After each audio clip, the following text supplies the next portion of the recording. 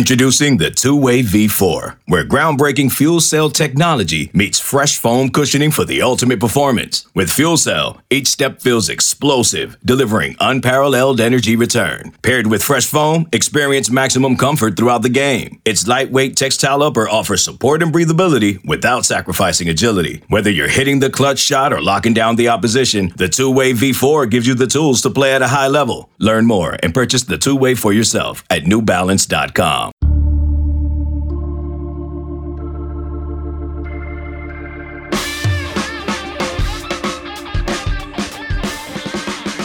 Hey, what's good? Welcome back to another edition of the 24/7 Sports Football Recruiting Podcast. I am Blair Angulo. Remember to hit that subscribe button. Please rate us. Please review us. We are lining up a mega recruiting mailbag. So if you have a recruiting question, make sure you leave that with a 5-star review on Apple Podcasts. We're starting off this week. It is Tuesday, February 9th, with special guest Bud Elliott. He's a national recruiting analyst for 24/7 Sports. Bud, how are we doing? Blair, doing well, man. We're excited to be on. Well, glad to have you on. Obviously, you've been on this show before, and you have obviously a number of other duties, not only at 24/7 Sports, but also with CBS and HQ. But this is a pretty significant time of the year for us because signing day has passed, a traditional signing day in February. Obviously, we had the early signing period where over 85% of the prospects that were committed ended up signing, and over 75% of the total class had already signed. Not a lot of activity to kick off February, but now we're shifting our focus over to 2022 and wanted to maybe lay the groundwork for college football fans and recruiting fans specifically about what to expect in this cycle. And you had a really good piece that dove into that over at 24/7 Sports. I want to invite our listeners to go and check that out. So there was more than 400 players that did not sign, right? So there was 400 less signees in 2021 than there were in 2020 and in 2019. This is something that I think, if you work in the business, like we could have told you that this was happening, but I don't know that we could have put an exact number on that. So I asked Chad Carson, who works with us at 24/7, to pull the numbers. I said, hey, come Thursday or Friday after signing day, can you let me know how many dudes have actually signed with FBS schools?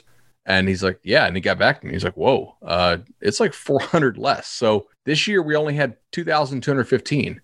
Last 2 years we averaged like 2,650. So, it's like 400 something fewer guys signing. And there's a number of reasons for that I got into in the piece. And I mean, depending on how nerdy we want to get, we can kind of talk about those, but they're reasons nerdy that are not going to go away. And, I think if you're listening to a recruiting podcast in the off season of recruiting, or the week after signing day, you're probably okay getting nerdy a little bit. So a couple things happened here. Number one, this is something the drum I've been banging for a while. These schools didn't get to see these kids in person in many cases this year. They didn't get to go evaluate them in person. They didn't get to go meet with their guidance counselors like they normally would. It's just a lack of information plagued teams, just like at times it did us, except we were allowed to go see them in person at some of these camps, whereas schools weren't allowed to host camps. So they were operating at like a bit of an information deficit, if you will. And I talked to some coaches and they said, look, quote, if it's a borderline recruit for us, we'd rather take a transfer who we know can cut it physically at the college level than make a 4-year mistake on a high school kid that we've never seen, never worked out. And we don't know how much of a competitor he is.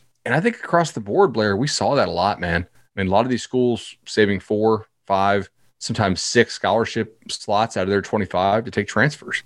Hell, Texas State didn't sign anybody. They're going all transfer, which is another wild story in and of itself. How fascinating is that experiment going to be to track, right? Like we can look back at Texas State's 2021 cycle and maybe in a couple of years and see how that worked out and whether or not that could be a possible avenue for some of these college programs to explore now that the transfer portal is a thing. I don't know how well it's going to work, right? It might be fine. I tend to think that if you go heavy portal, you're probably securing some certainty, but also trading off some ceiling. We know that for the most part, just based on draft data, there's not a lot of transfers that get drafted highly in the draft, except for the quarterback position for whatever reason. But you can get some decent players who can help make you a better college football team, especially if you're not trying to compete, at the very highest level. You're probably not going to win the Natty if you have, a third of your roster as transfers or something crazy like that. But I think it can help you. The other thing that we saw, I guess the other two reasons why we're seeing so fewer, kids signed, there were a good number of states that didn't play ball. And so I do think this gap is going to close a little bit. I think we are going to see more kids out of California, out of North Carolina, Virginia, Washington, New York, parts of Pennsylvania, Illinois, probably another state or two I'm missing here, who didn't play high school football in the fall, who are still considering starting it up in the spring. And I think you'll have some late risers emerge from there, but I have a hard time thinking you're going to have 400 more go FBS. I still think we're going to have a pretty good gap after all those schools or all those states decide to play or decide not to play. Thing about that, right, is that in terms of our rankings, we were at least able to see some of these players throughout their high school career, maybe as a sophomore or as a junior at a camp or even during the season in 2019. But some of these colleges and these recruiters weren't able to evaluate in the spring in person. They did not hold the summer camp circuit. They didn't have those in-person, face-to-face meetings where they're able to eyeball a prospect. And when you factor that in, 400 honestly seems a bit low because there is now the involvement of the portal and there is a lot of uncertainty there. Exactly right. And the third factor here, and this is important. So this is the factor that really affects things going forward. So all these kids who back in the summer when the NCAA was trying to make sure that kids would actually play college football this year, because a number of them were considering sitting out and saying, I'm not going to waste one of my years of eligibility playing on this kind of bastardized season. Well, the NCAA said, guess what? This is not going to count against your eligibility clock. If you were a senior this year and you decide to play, you can still be a senior again next year. You get a bonus year. Same thing if you're a junior, you'll still be a junior. So nobody who played this year loses any eligibility. And the thing is, for the 2021 cycle, you don't count against the 85 scholarship max, which is what all schools have to get under normally. So if you have 10, let's call them super seniors, right? Like returning COVID seniors. They probably don't want to be called COVID seniors, but I think super seniors is actually what they would want to be called, but they are. I mean, in essence, they are COVID seniors. Right. So if they don't count against your 85 cap and you have 10 of them coming back, you could play at 95 scholarships instead of 85, which is cool. And the really moneyed up Power 5 teams, they're fine carrying, like, everybody who wants to come back as long as you're a good person and contribute to the team in some way. Come back, awesome. We'll pay for it. But the thing I'm talking about is some of these lower level P5 teams and a ton of the Group of 5 teams. Their administrations are saying, "Hey, we're not doing that great financially." Like, I know the NCAA said this thing, but just because they say it doesn't mean it's going to happen. So you guys need to get down to 85. So for every super senior you take back, that's one fewer high schooler you can bring in, not because of NCAA rules, but because of our own budgetary constraints. Some of them are even playing at 80 or 75. I had a pretty good number of those teams in my head. And then I had some other reporters out there today reach out after I posted my article, and they said, oh, actually, like, Tulsa is one of these teams. They're not, their administration is not allowing them to exceed 85, according to whoever the local TV reporter was who tweeted at me earlier. It's like going to one of those blowout sales, right? And figuring out you have $100 in your pocket and you could spend it or you could not spend it, but there's a sale going on, but you might be better off with those $100 and going and saving it for that next time that you actually want to buy something that you want instead of something that's just, a little deducted, a little marked down. 100%. Now, here's the thing. So this year, they don't count against your 85 cap because of what the NCAA said.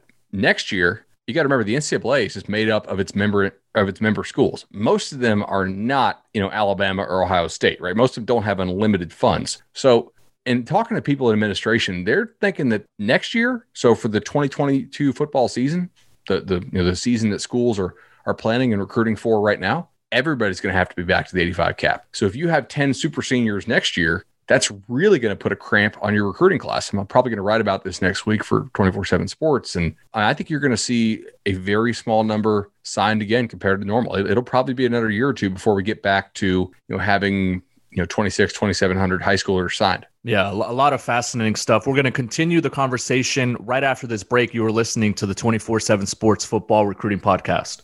Hey, I'm Brett Podolsky, co-founder of The Farmer's Dog. We make fresh food for dogs. We started the company when we saw what a huge difference it made in my own dog, Jada, when she stopped eating ultra-processed kibble and started eating fresh, whole food. The Farmer's Dog food isn't fancy. It's just real food delivered to your door in pre-portioned packs. It's better for them and easier for you. Get 50% off your first box at thefarmersdog.com/podcast. That's thefarmersdog.com/podcast. We are back on the 24/7 Sports Football Recruiting Podcast. I am Blair Angulo. Before we get back to Bud Elliott, let me tell you about the College Football Daily with Trey Scott, as well as the Late Kick with Josh Pate. We are building an empire of 24/7 sports podcasts on the network, so make sure you search for both of those wherever you find your podcasts. Now, Bud, how big of a hit do you think I'm a COVID senior t-shirt would be? Like, should I start production on some of those? I think so, man. I mean, I'd wear one. I'm a COVID senior, right? I'm thinking COVID senior, kind of like in Letterman letters and kind of a little collegiate feel to it, and maybe kind of a foam finger pointing up towards your head. I think it would be a huge hit. I think so. Blair, I'm also interested to see which teams are going to quote unquote go for it and take back a whole bunch of COVID seniors, super seniors for the 2022 cycle, and which teams are going to say, we're probably not in position to make a run in our league for 22. Let's go ahead and take a lot more high schoolers and go ahead and make sure we are maintaining our normal kind of year-to-year distribution as far as scholarships go. And look, the NCAA says you guys can have an extra year, but they don't say you can have it here, right? You can have it if you find a place that's willing to have you. It's sort of the unspoken part about that rule where they granted everybody extra eligibility. I'm interested to see that because some schools are going to go for it and some schools are probably not. Yeah, there's no tanking in college football because it isn't like you're going to get the first pick, right? You're not going to be able to go and sign JT Tuimoloau if you have the worst season. But I do feel like there is value there in stashing away some of those developmental prospects and being able to build the program from within. Now, on the flip side of that, college staffs now, more so than ever, have probably as little time as ever to really turn programs around, right? The heat on that seat turns a bit hotter after year two if we're not seeing results or we're not seeing a team get closer to bowl eligibility or kind of rise in the rankings, right? So I think that's one of the factors here where you have to look at the staffs and see, all right, how much time does this coach have to turn this program around or to get them back to where this administration or the fan base wants them to be? And who,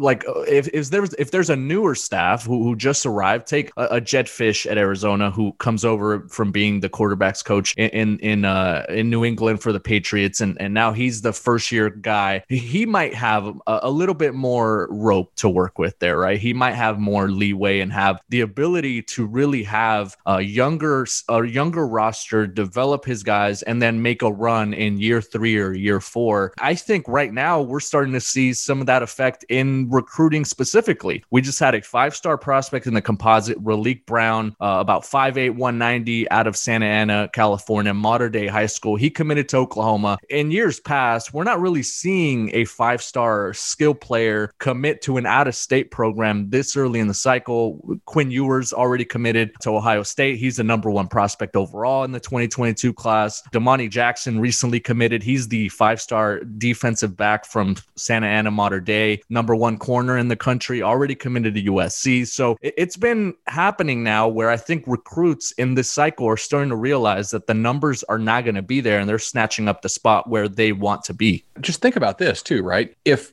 normally like your top 30 schools, let's say they sign 23 high schoolers apiece, then all of a sudden on average they decide to sign only 20. Well, Blair, that's about 100 kids who would have landed in those kind of top 30 classes who are probably top 30 class caliber type players who are now going to be available to the rest of the recruiting pool. So if you're a coach out there and you don't have immense pressure to win right away, if you have support from your administration that says, hey, I agree, this is an efficiency we can exploit. We can go ahead and load up on high schoolers, roll the dice a little bit more. We're not under pressure to win in this given year. So go ahead and don't take back all those super seniors. Go ahead and use all 25 of your spots on high schoolers. And I think there's a decent chance that the talent falling to some of those mid-level and lower-level traditional recruiting teams is greater than it would normally be if they're willing and if they have the support from their administration to take the long game. Yeah. Do you want to get a little bit more nerdy?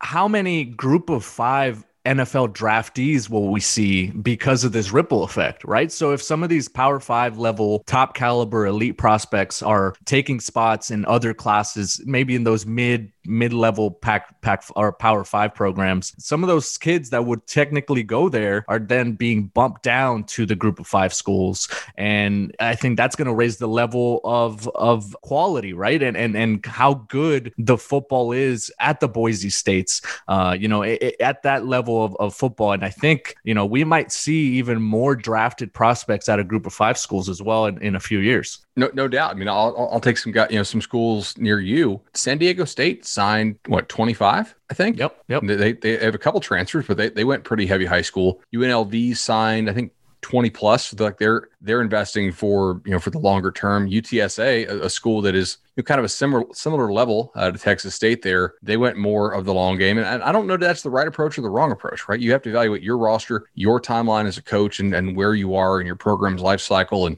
the winnability, I guess, if that's probably not a term, the gettability, I guess, of what division or league you're in. But I think that this has some really interesting kind of roster building connotations, and that we're going to see some effects down the line. And you mentioned group of 5 schools producing draft picks. Hey, I completely agree with you, but there's a ripple effect down too. How many FCS schools are we going to see get a higher quality prospect than normal? Probably. Yeah. It's gonna be a wave that I think is just gonna continue to ripple down to every level of football. I know junior college football has kind of changed, and the landscape has changed over the last few years. But we could even see that being an avenue where we see more rise in the level of prospects there. So it's going to be really fascinating. I know on the surface, everything was about the official visits being taken away and the evaluation process. But I think there's so many underlying factors that we have to continue to consider in the years to come about how this 2020 year, the recruiting implications and all that really kind of played a role in college football and what it could look like in a few years. But it's been a pleasure. I need to break out my glasses next time. I got LASIK, if you recall, last year at some point, but I can still pop out the lenses and try to figure out how I can look a little nerdy whenever I have you on the pod. Let's do it, man. I'm glad to come on anytime.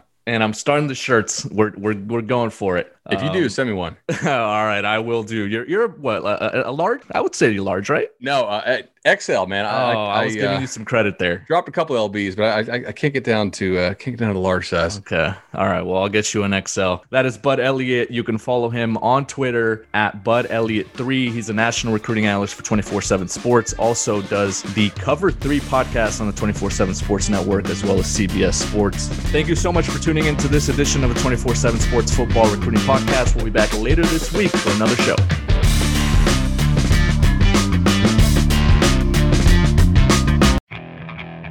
Okay, picture this. It's Friday afternoon when a thought hits you.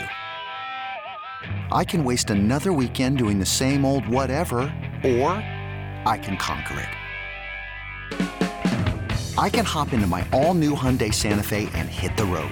Any road. The steeper, the better. Because my all-new Santa Fe is available with H-Track all-wheel drive, so I can hit the trail without a worry in the world. Heck, with 3 rows and best-in-class rear cargo space, I can pack the whole family in with all our gear. We've got available dual wireless charging for our phones, so we'll never lose touch with civilization, and we won't lose touch with the primordial power of Mother Earth. So which is it? Waste the weekend or do something a little more epic? And conquer it in the all-new Hyundai Santa Fe. Visit HyundaiUSA.com or call 562-314-4603 for more details. Hyundai, there's joy in every journey.